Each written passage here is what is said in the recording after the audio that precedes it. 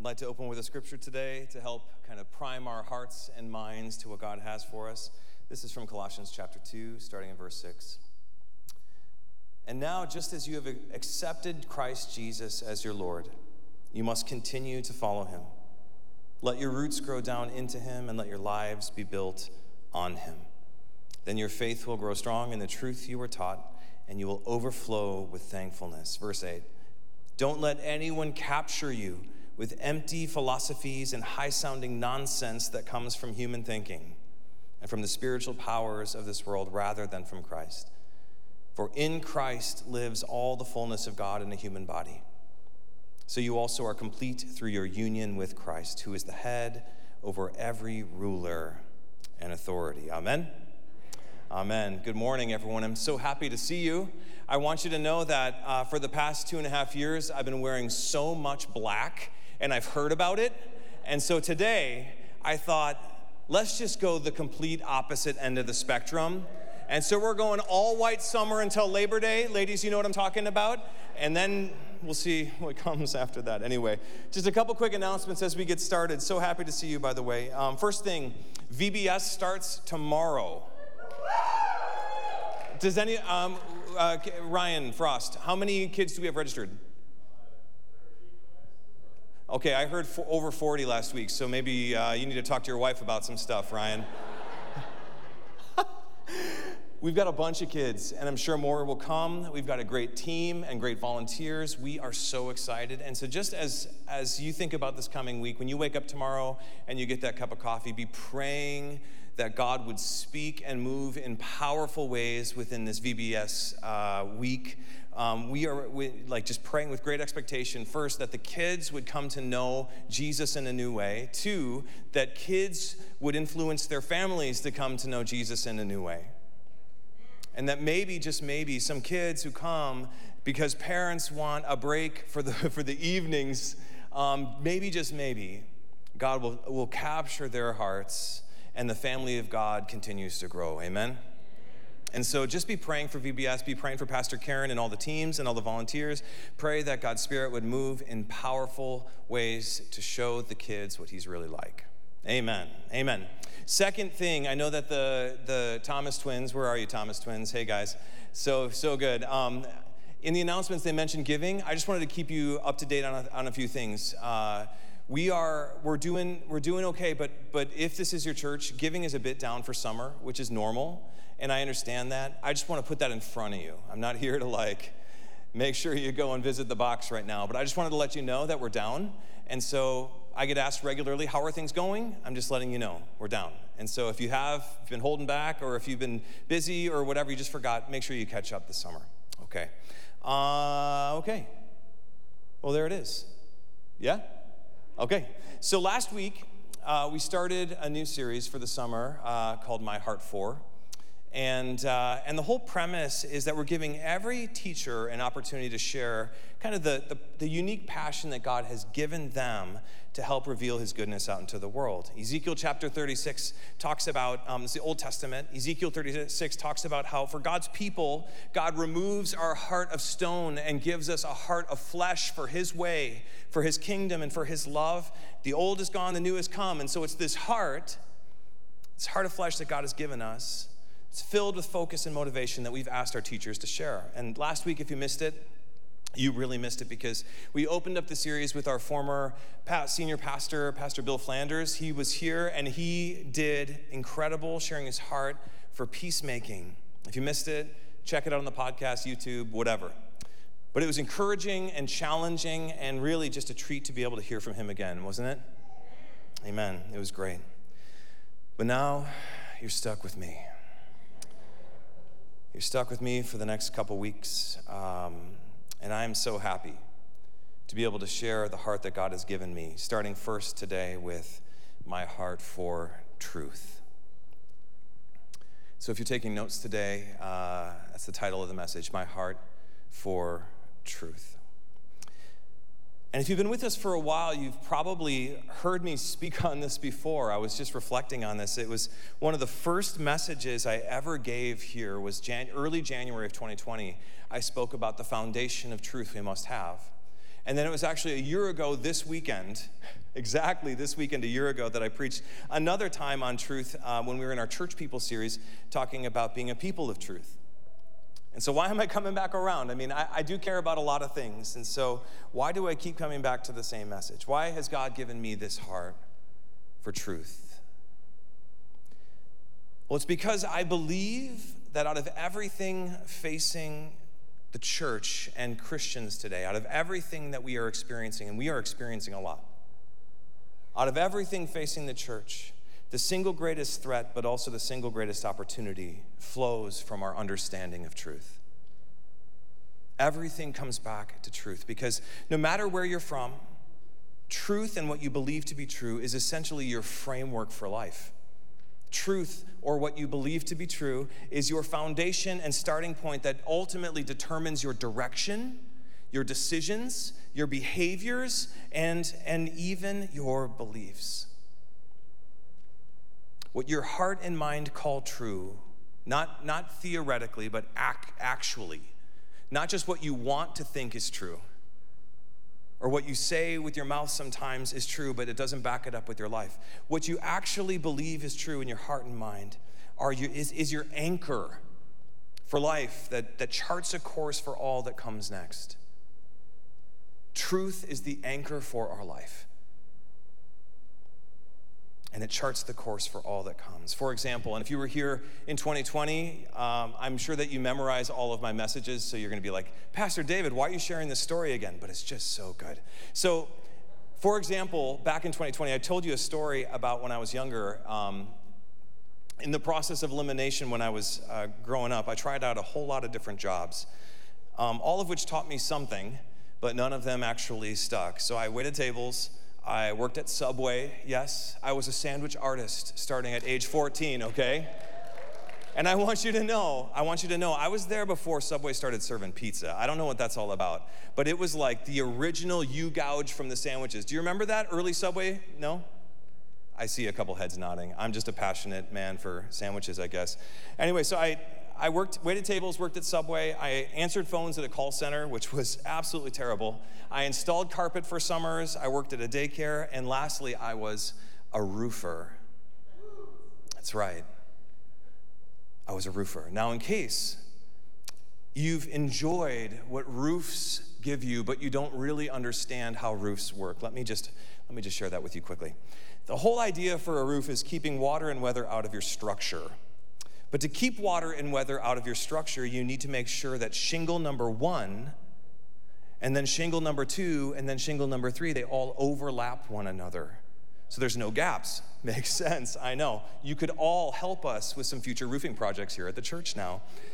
But listen, what's tricky is to make sure that the rows of shingles aren't just straight vertically, but also that they would be straight horizontally.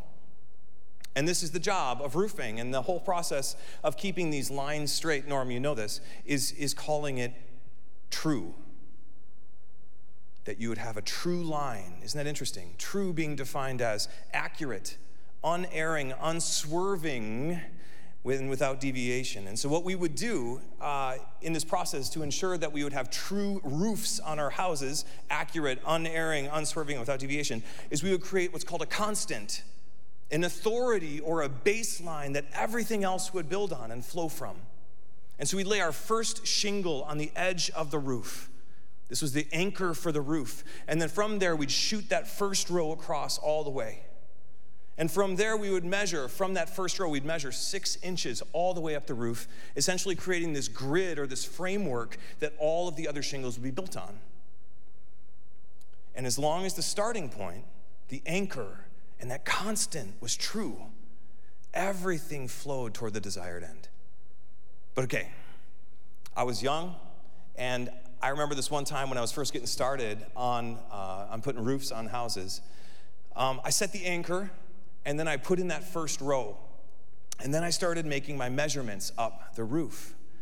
But instead of the perfect 6-inch rows, I must have slipped towards the end. And it was about a 1/2 inch off. Now, you might be thinking, it's just a 1/2 inch. What's the big deal? It's just a 1/2 inch. And you're right, a half inch isn't a big deal. But friends, a half inch every 6 inches over the course of 30 feet. Okay? It amounts to more than a foot of drift. A foot of drift from where I wanted to be, from where I intended to be. A foot off course because I didn't stay true to my starting point, okay? To my constant. And listen, I know that most of us will never have to roof our own houses, but this illustration remains true and only goes to show what can happen, maybe not over the 30 feet of a roof line, but over 30 years in a lifetime. 30 years in a lifetime when we lose sight of our anchor, when we lose sight of our constant, when our lines for living aren't drawn true. What happens? We drift. We drift, all of us. We drift in and out of faithfulness. Even with the best of intentions, we drift off course slowly but surely and find ourselves in places we never thought we'd be. We find ourselves with behaviors and convictions and decisions and belief that would once seem totally impossible when we first started, right? Guys, I have friends, I know you do too. I have friends who started their journey with God so faithfully, but eventually began to welcome alternate voices for truth, and now they've completely deconstructed and abandoned faith altogether. I have friends who started their marriage so strong, but eventually compromised what they confessed to be true, and it led them down to a path of divorce. And at the start, these realities they now occupy would have seemed absolutely impossible. They would have been so impossible, totally crazy, but now it's their new normal. Why? Because they lost sight of their anchor. They lost sight of their constant and what they confessed to be true. But none of this is new, right? This drift that we see and that we experience has been plaguing the world ever since the garden. When for the very first time, people, Adam and Eve in the garden, in the beginning, they decided that they knew better than God. That they knew better, that they had the capacity to choose right and to choose truth, which ushered in the very first sin. What was the very first sin? Eating the apple? Absolutely not. It was idolatry of self. This was the very first sin when humanity believed they were equals with God and began crafting their own story instead of settling into God's greater narrative of creation and redemption. So that's how it all started. But it's still happening. Nothing's changed in our world and even in us. We're also gifted at making things about us. Nervous laughter. We're also gifted at making things about us and believing that we're the center of the stories. We're also good and gifted at drifting from our anchor, which is why I believe God gave me this heart for truth. Because there's nothing more important in your life. And if you remember one thing today, let it be this. There is nothing more important in your life than discovering what's true and why. There is nothing more essential in your life of obedience as a Christian than identifying your anchor for what's true and where it leads. So what can we do as we drift in this world? What can we do? And more importantly, how can we know and understand what's true when our starting point isn't always common with one another, as we're constantly receiving mixed messages everywhere we look? What can we do and how can we know? Because again, we are living in a world that embraces the elasticity of truth. We are living in a time where truth has shifted from being discovered to being decided. We live in a world where truth has shifted from absolutes rooted in proof, confession, and orthodoxy to an emotional response to a theoretical perspective, as we're instructed by the world to find our own truth. If we just look inside and find our own truth, this is where we're at. So back again, what can we do? How can we know? And how can we remain true? How can we remain true to the life of faith God saved us for? That's what I want to cover today. Sound good? Everyone give me a big smile, okay? Everyone give me, because this is going to be good now, okay? Everyone is optimistic moving forward, okay? You got to address the problem first, and then you can address the solution. So here we go. If you have your Bibles, follow me quickly to Matthew chapter 28. Matthew 28, and this is something that we have been talking about for a while, specifically when we talk about how we participate in God's mission as we find truth and how we know. And so, back again, just real quick, I know what my job is here. I know I'm up here and you're down there, and I know that I'm the pastor, but I don't want this to be me just telling you what to think today.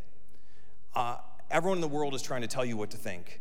And so I simply today want to point you to truth and where to find it. Amen. And then give you some tools so you can in turn discover and remain steady to your confession. Sound good?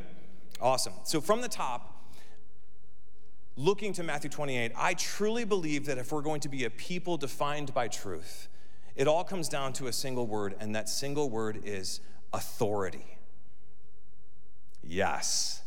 Big smile on my face talking about authority. And I know when I say this word authority, some of us are starting to feel the walls come in a little bit. Rebecca and I, after our date last night in Pasadena, we were driving up the 210, and we were, going the appropriate speed limit, and we started to see all of these authorities behind us, okay? And the lights would flick on, and we'd be like, and then they would zoom past. Okay, so I get it. I understand what authority means in our world today. But instead of seeing it as limiting or confining, what if we began to see it as a freedom? So if we want to find what's true, we need to first ask the question, who actually has the authority to decide what's true?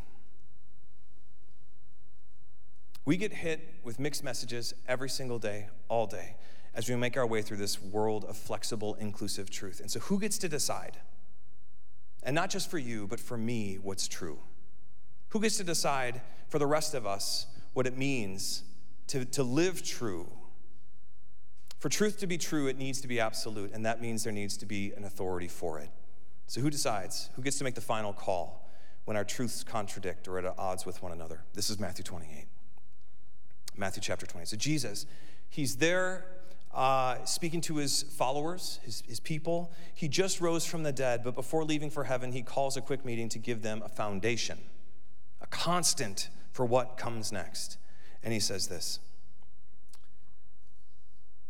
starting in verse 18, Jesus came and told his disciples, I have been given all authority in heaven and on earth. Therefore, go and make disciples of all nations, baptizing them in the name of the Father, the Son, and the Holy Spirit. Teach these new disciples to obey all the commands I have given you. And be sure of this, I am with you always, even to the end of the age. Verse 18, one more time. Jesus came and told his disciples, I have been given all authority in heaven and on earth. Amazing. Now, from the passage that we just heard, from the book that we as Christians believe to be true and from God, the Bible, someone tell me quickly, who has the authority? Come on, that was easy, right? My boy up in Church Kids could answer that one. Now let's keep it going. Verse 18.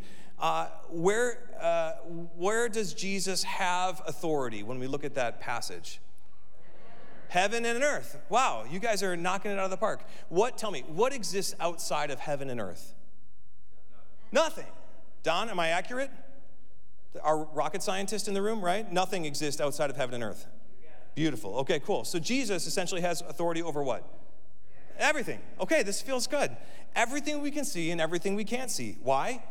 Well, we just confessed this together with Pastor Jeff from Colossians chapter 1 during communion. Why does Jesus have authority? Because Colossians chapter 1, Christ is the visible image of the invisible God. He existed before anything was created and is supreme over all creation. For through him, God created everything in the heavenly realms and on earth. He made the things we can see and the things we can't see, such as thrones, kingdoms, rulers, and authorities in the unseen world. Everything was created through him and for him. This is the end. He existed before anything else, and he holds all creation together. Verse 18, he is the beginning, supreme over all who rise from the dead. So he is first in everything. And y'all, I just love this passage. Out of all the scriptures, Colossians is my life book because of this encouragement right here. Jesus has authority. because he is the beginning. Jesus has authority because he is the first. Everything was crafted by him and for him. He is the start. He is the source. He is the first piece and true cornerstone of the house of faith that God is building. There is nothing outside of Jesus' authority in heaven or on earth. And so authority, this authority, must be our anchor and our constant for what's true. If you want to find truth, your faith will tell you to look to Jesus. If you're a Christian, if you want to find truth, look to Jesus. He even confirms this in the scriptures a number of times, specifically in the Gospel of John, chapter 8 and 14. Check it out. Jesus said to the people who believed in him, does anyone in the house believe in Jesus? Then listen up. You are truly my disciples if you remain faithful to my teachings, and you will know the truth, and the truth will set you free. Here's John 14. Jesus answered, I am the way and the truth and the life. No one comes to the Father except through me. Paul, the Apostle Paul, great hero of faith, he goes on to teach the same thing in Ephesians chapters 1 and 4. It'll be on the screen. He says, you too heard the word of truth in Christ, which is the good news of your salvation. You were sealed with the promised Holy Spirit because you believed in Christ. Since you have heard about Jesus and have learned the truth that comes from him, throw off your old sinful nature and your former way of life, which is corrupted by lust and deception. Instead, let the Spirit renew your thoughts and attitudes. Put on your new nature, created to be like God. Not to be God. Think back to Genesis chapter 3. The point is not to be God. The point is to be like God. So we can show the world what God is like, truly righteous and holy. And friends, if you're a Christian, I say this a lot today because I'm speaking to the Christians in the house. If you're a Christian, then this is your reality that you occupy, and it must be your framework. Jesus is the boss of all things. Jesus is our anchor. Hebrews chapter 6 says that Jesus is a strong and trustworthy anchor for our souls. Just picture that roof line for a second, right? He is the source. He is the constant. The hope of Jesus leads us through the curtain into God's inner sanctuary to our greatest possible end. Jesus is our anchor. Jesus is the constant for truth, and he has authority over all things, all the time, which means everything else. Somebody say the word everything for me. Everything else must live in surrender to this authority and support what he says is true and create it to be true. Everything must surrender, and this means everything. It means your feelings. It means your logic. It means your reasoning, your prejudice. It means your desires and your favorites. It means your loves. It means your past and your future. It means your skepticism, your politics, and even what might seem unfair. Everything in heaven and on earth, which includes us, must surrender to the authority of Jesus. If you want to have a heart for truth, this is our first step. If you want to have a heart for truth, which includes a story that ends in heaven, it all starts with acknowledging the authority of Jesus, and from there, beginning to live in reply. Acknowledging the authority of Jesus, step one, and then living in reply. Okay, but what does this mean practically? What does it look like for us to live with God as our authority? How can we know we're walking the straight line? Well, I've got 3 simple practices that we can all embrace to grow our heart for truth, and they're all found in my favorite book, the book of Colossians, chapter 2. So let's read this opening scripture one more time. We're just going to be reading the first section of it. This is the Apostle Paul writing to God's people, and he says this. And now, just as you have accepted Christ Jesus as your Lord, you must continue to follow him.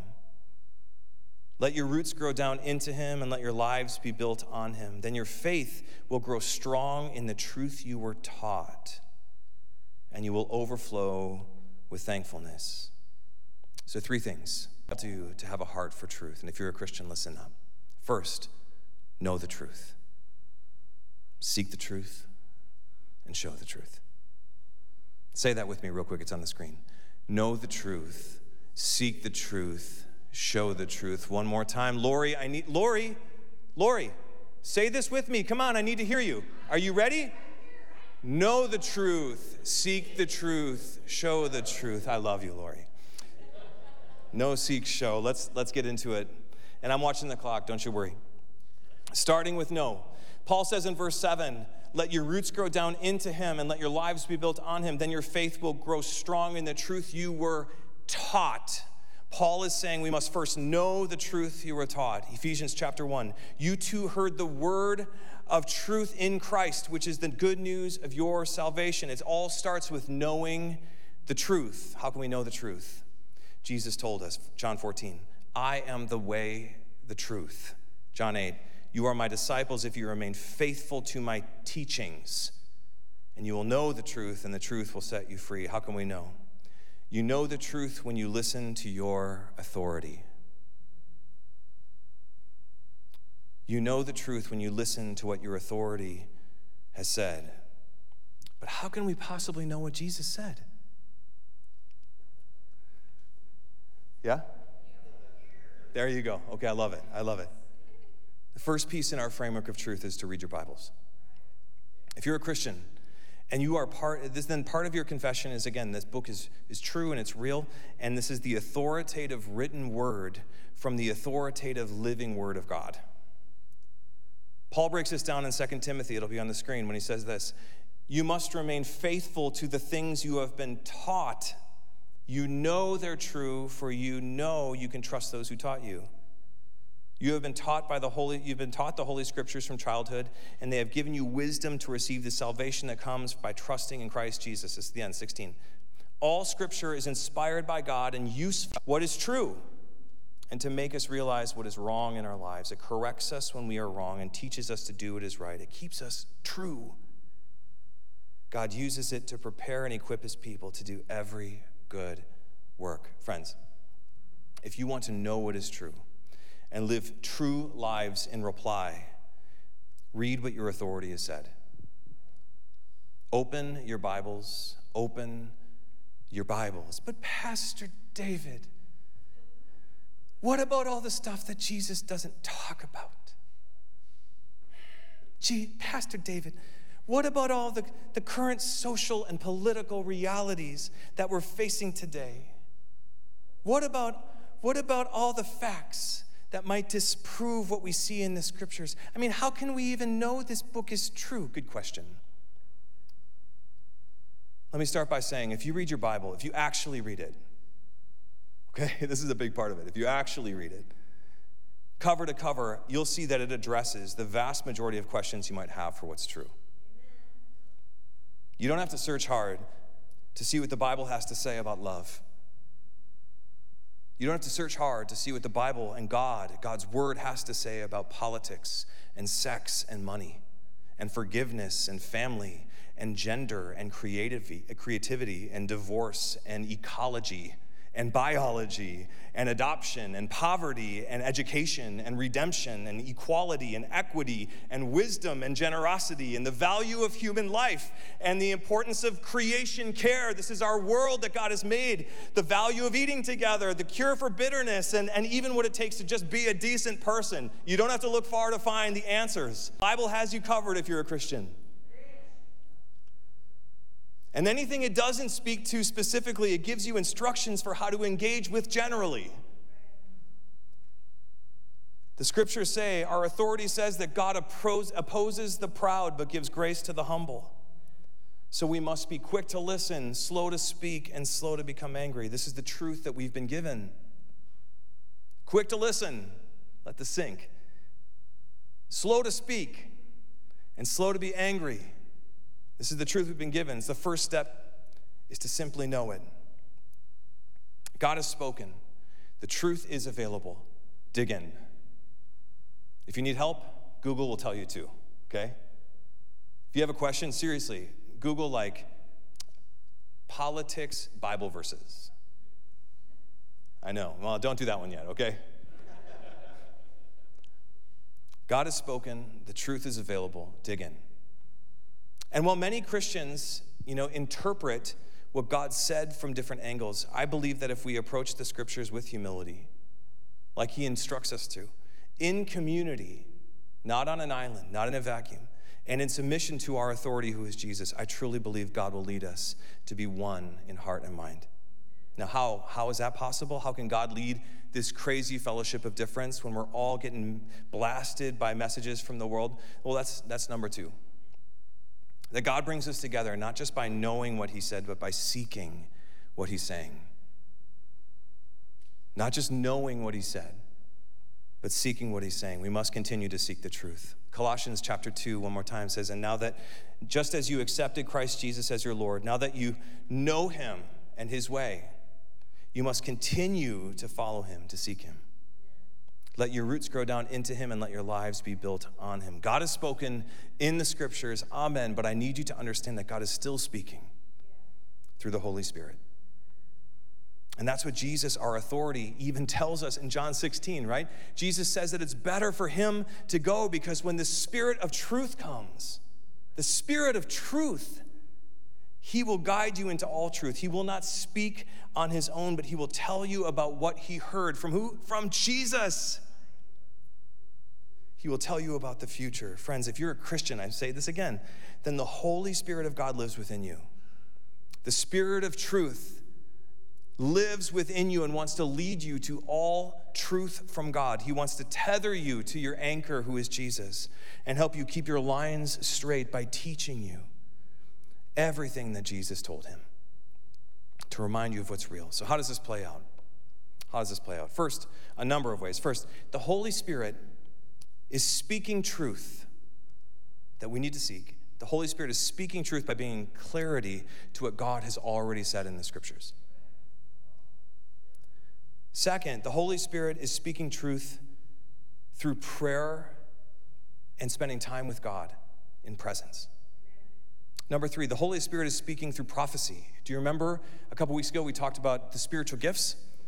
The Spirit speaks through prophecy and encouragement and tongues. The Spirit speaks through sermons. The Spirit speaks through community discernment. The Spirit speaks through dreams and visions and signs and wonders. It's true. I know that might sound wild, but the Spirit can speak truth however the Spirit wants to. The Spirit can speak truth through music and art and over a good meal, at church, in nature, at the beach, and even in the car on your way to work. In fact, a quick story. A number of years ago, when we were in Wisconsin, I was making my way to work, and I pulled up to a red light, and out of nowhere, I just sensed that God was trying to get my attention. I don't know if you've ever had that happen.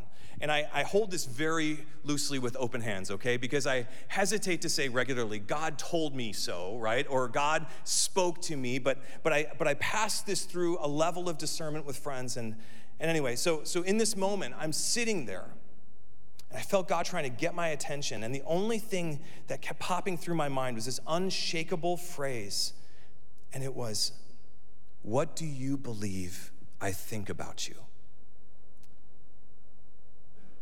What do you believe I think about you? And I was sitting there like what? What does this mean? What do you believe I think about you? And so I brought it before trusted friends, through pastors, and I said, I just believe that God asked me this question, and I don't know why. And so this moment began one of the greatest faith discoveries of my life as I began really leaning into identity and the truth of how God sees me and how he sees you, his church. See, at the time when I was pastoring this church, I was surrounded by a ton of young Christians, new to faith, and they were receiving truth, good truth, but from a number of different sources. And the overwhelming message that they were receiving and holding on to, just digging into, was that they were wretched sinners. These are new believers, and the only information they were welcoming into their life was how sinful they used to be. And they just couldn't wrap their heads around how God might love them with all the garbage they did. So here I am, right, receiving this encouragement from the Lord, asking the question that would ultimately shape the future of this church. What do you believe I think about you? And it was through this question, this prompting from the Spirit, that I was able to help them see truth That if you're a Christian, then God sees you just like he sees Jesus. That if you're a Christian, then he sees you like a son or a daughter in his house. He sees you as family forever. And yeah, once you were dead in your sin, but now you're alive because of him. So don't go on believing an incomplete truth. Now keep seeking what God is saying. Keep seeking what God is saying, because the Holy Spirit will lead us to truth by speaking the truth of Jesus, a promise that has been given us by God. So we must continue to seek the truth of God that lives within. And just a heads up for anyone that's a little apprehensive, because this has caused some serious issues in the church and in the world. Please note that as we seek truth, the Holy Spirit will never say today something in contradiction to what God has said before. Okay?